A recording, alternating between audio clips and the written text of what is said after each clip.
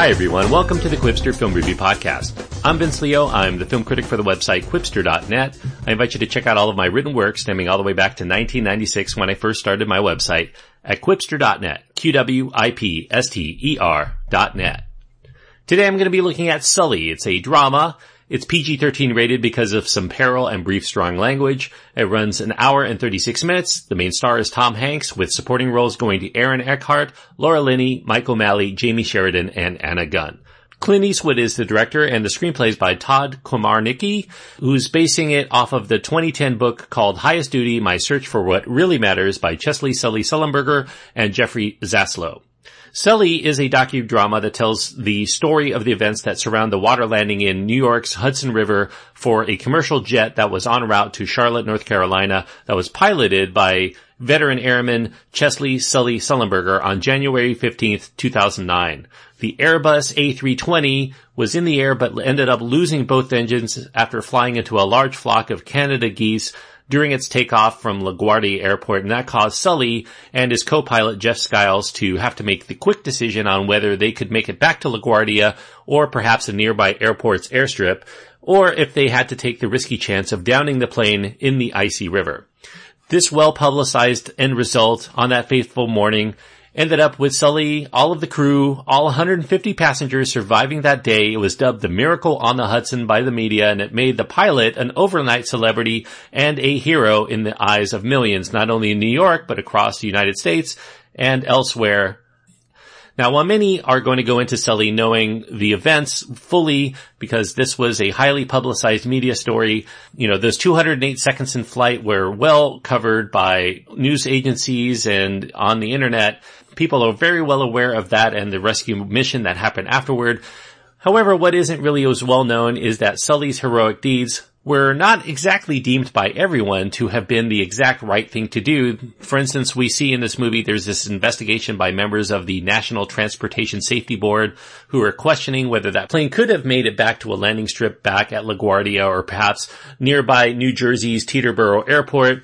If that were the case, that would have saved everyone on board without the trauma or the drowning risk or the hypothermia risk, and would have also saved this multi-million-dollar aircraft that ended up going into the river. The bulk of the movie shows the subsequent investigation by the NTSB, as well as how Sully is troubled with some doubt, some guilt, some of his PTSD-fueled hallucinations on what could have happened had he actually followed standard procedure instead of his own instincts. We see some, daydream sequences where these 9/11 style crashes into buildings. They're very harrowing to witness and are the things that ran through Sully's mind, feeling that if there were any other thing that he could do, that might have been the end result, rather than putting that jetliner into this major waterway. Very risky proposition. If he had had any different speed or angle, perhaps there would have been a lot more casualties, probably some deaths, maybe even of all of them. So definitely all's well that ends well, I guess, but this film explores whether or not Sully was negligent in his decision making. The movie is, as I mentioned, directed by Clint Eastwood. It's based on Sully's actual memoirs. It's adapted by Todd Komarnicki, not really a screenwriter known for a lot. In fact, the last movie he did came out during the year in which these events transpired. It was called Perfect Stranger, a really dreadful thriller starring Halle Berry and Bruce Willis, I believe. The one thing that's interesting about Sully that you may not know from the trailers or any of the discussion going in is that it actually spins its narrative by jumping around the timeline. For instance, it introduces us to the characters of the movie by showing us the ramp up to the investigation by the NTSB. It also showcases some of Sully's fractured home life with his wife that he very rarely gets to see. And then ultimately, toward the middle of the movie, it goes back to show us the actual dramatization of the water landing, which is kind of an approach you may not be expecting. You're probably going into this film expecting a little bit of build-up and then getting right to the actual events, and then the rest of the film would showcase the aftermath, but that's not how it happens here. We see some of the aftermath, then we go back knowing what's going to eventually happen, which gives it a little bit more nuance, and then we get to a little bit more of the aftermath. And so, as such, it does allow us to have some doubts in our mind while we're watching the actions taken by Sully in real time in this dramatization, and it puts some new context into these well-known events. And eventually, it does push forward toward the climax of the film that regards the NTSB board findings on Sully's decision, which the way that the film is set up, if Sully's found culpable of making wrong decisions here, this would be very ruinous to his career. He's, his 40-year career as a pilot. He has a very sterling reputation. He might lose his job, his pension, and that would further sink him and his family into the financial hardship that he is currently experiencing that we see in the movie. So the way that the film jumps around also allows us some emotional component, some of those weighty themes to come to a head, and that makes this very routine and very well-publicized reenactment have some gripping tension on how things will ultimately play out toward the end of those proceedings. Now, some of the less successful moments of Sully, which is a good movie, but it's not really a perfect one, comes from its attempt to inject multiple perspectives on the events from the eyes of others. For instance, we see several passengers and what they did, how they got on board, and what they did during the actual landing. We see some of the rescue workers before they're going to come into play. We get some of the employees in aviation in the control room, air traffic controllers. We get some flashbacks to Sully's early life as a young pilot. We see him talking to his wife on the phone on a number of occasions. All of these things are seemingly in there to make the story more nuanced. However, they're not really as compelling as the actual events and the aftermath to Sully himself. So in a way, they're more padding to the story to give it more of a proper length. Obviously, the actual event took place in less than 4 minutes. It's really hard to stretch that out into a 2-hour movie without adding some sort of depth. I can't really fault them for trying to inject that here, but maybe the people that they decided to spotlight were not as interesting as they could have been, or maybe there was a better story angle they could have gone. It doesn't really play out in a way that could have been as compelling. This is a 96-minute movie. That's relatively short for a prestige release. In fact, for a Clint Eastwood film that he directed anyway, this is the shortest one he's ever turned in. However, if you were to put all of those side stories, chop all of those out, maybe get it down to about 85 minutes, I would rather have a dynamite 85-minute movie than just a good 96-minute movie. I don't think that people would have walked out of the theater after 85 minutes feeling like they were cheated in entertainment. They would have probably been ecstatic. I don't think that the approach to injecting side stories is a wrong one necessarily. I do think that the choice of who is getting spotlight in the film and how long they actually play out, why is it worth minutes of screen time to show the air traffic controller or this father and his 2 adult sons boarding at the last minute and them trying to find a way to reunite? They might be interesting to the people that were actually on board, but they're not really interesting to us, at least not as interesting as the actual event itself. So they're not as compelling to explore as some of the rest. So yeah, it's not as tight as it could have been. And also it's kind of a minor nitpick, but I do think it's worth mentioning. There's some CG work in this film to show the flight as well as the touchdown on the water. The water landing itself looks like CG. It really doesn't look much more realistic than what we see on the computer flight simulator that comes into play at some point in the movie. Given how much of a prestige film that Sully is supposed to be, perhaps getting Oscar looks, you never know. That's kind of a disappointment. And seeing a CG airplane and CG water effects, that don't look realistic kind of diffuses the moment somewhat because we know what we're watching is not really real. Whereas a much more realistic portrayal of it would have been much more of a nail biter for us instead of looking like we were just watching a computer screen.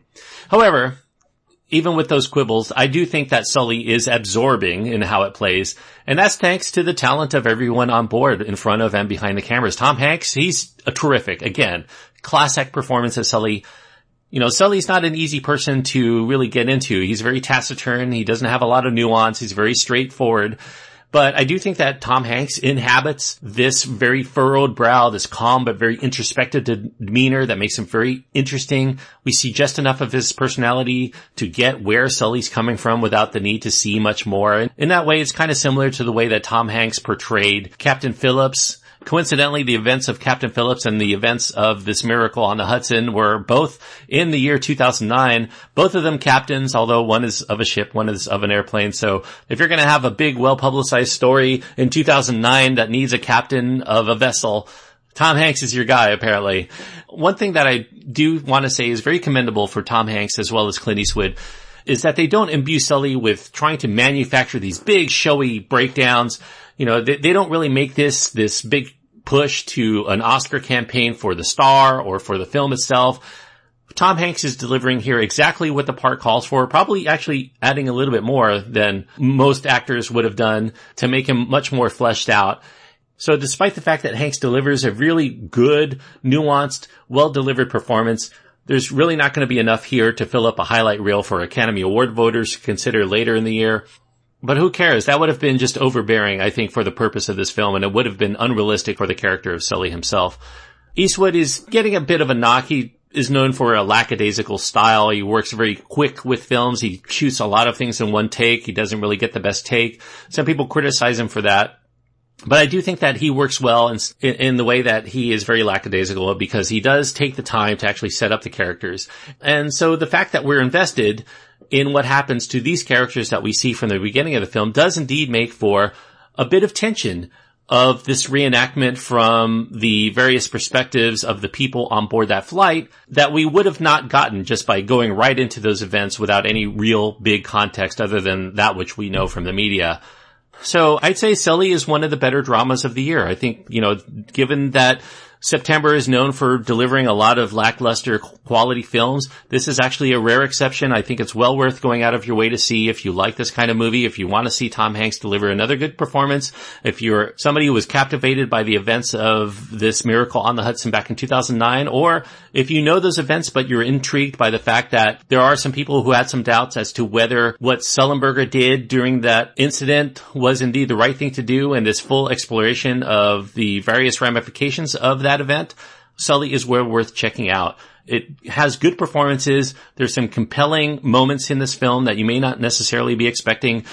For its 96 minutes, I was pretty riveted throughout, enough to give a recommendation for this movie and say, for just about anybody at all interested in this, go out to the theater and check it out. I'm giving it 3.5 stars out of 4. 3.5 stars on my scale means I think it is a good movie, and definitely one I think that is worth checking out to theaters if you're at all intrigued by what I'm saying here.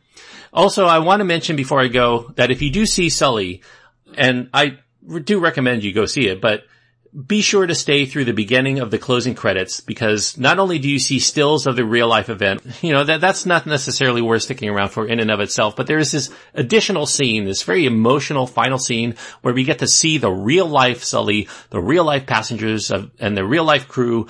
And wow, it's probably the most emotionally stirring scene in this film that already had enough emotionally stirring scenes to make it one of the better films to come out in 2016 going into that. It had audiences at my screening and probably many others in theaters all around the country clapping in their seats. It's a great moment and well worth sticking around for. Don't just jump out of your seat at the first credit. It's worth the extra minute or two. Trust me. Thanks everyone for listening. I hope that you enjoyed this review. If you did, I do encourage you to click the subscribe button if this is your first time listening. I'll continue to deliver all of the reviews downloaded into your podcast player all throughout the year and beyond. Also, if you happen to be somebody who's been listening for a while and you want to help the show out, you can go to iTunes, leave a review, or you can go to patreon.com/Quipster and leave a donation. Lastly, if you just want to reach out to me personally and let me know what you think of the show, you can do so by finding my contact information at my website. Quipster.net is where to go. QWIPSTER.net, where you can also find links to my Twitter feed and Facebook page, so you'll always be informed as to when I post a new review.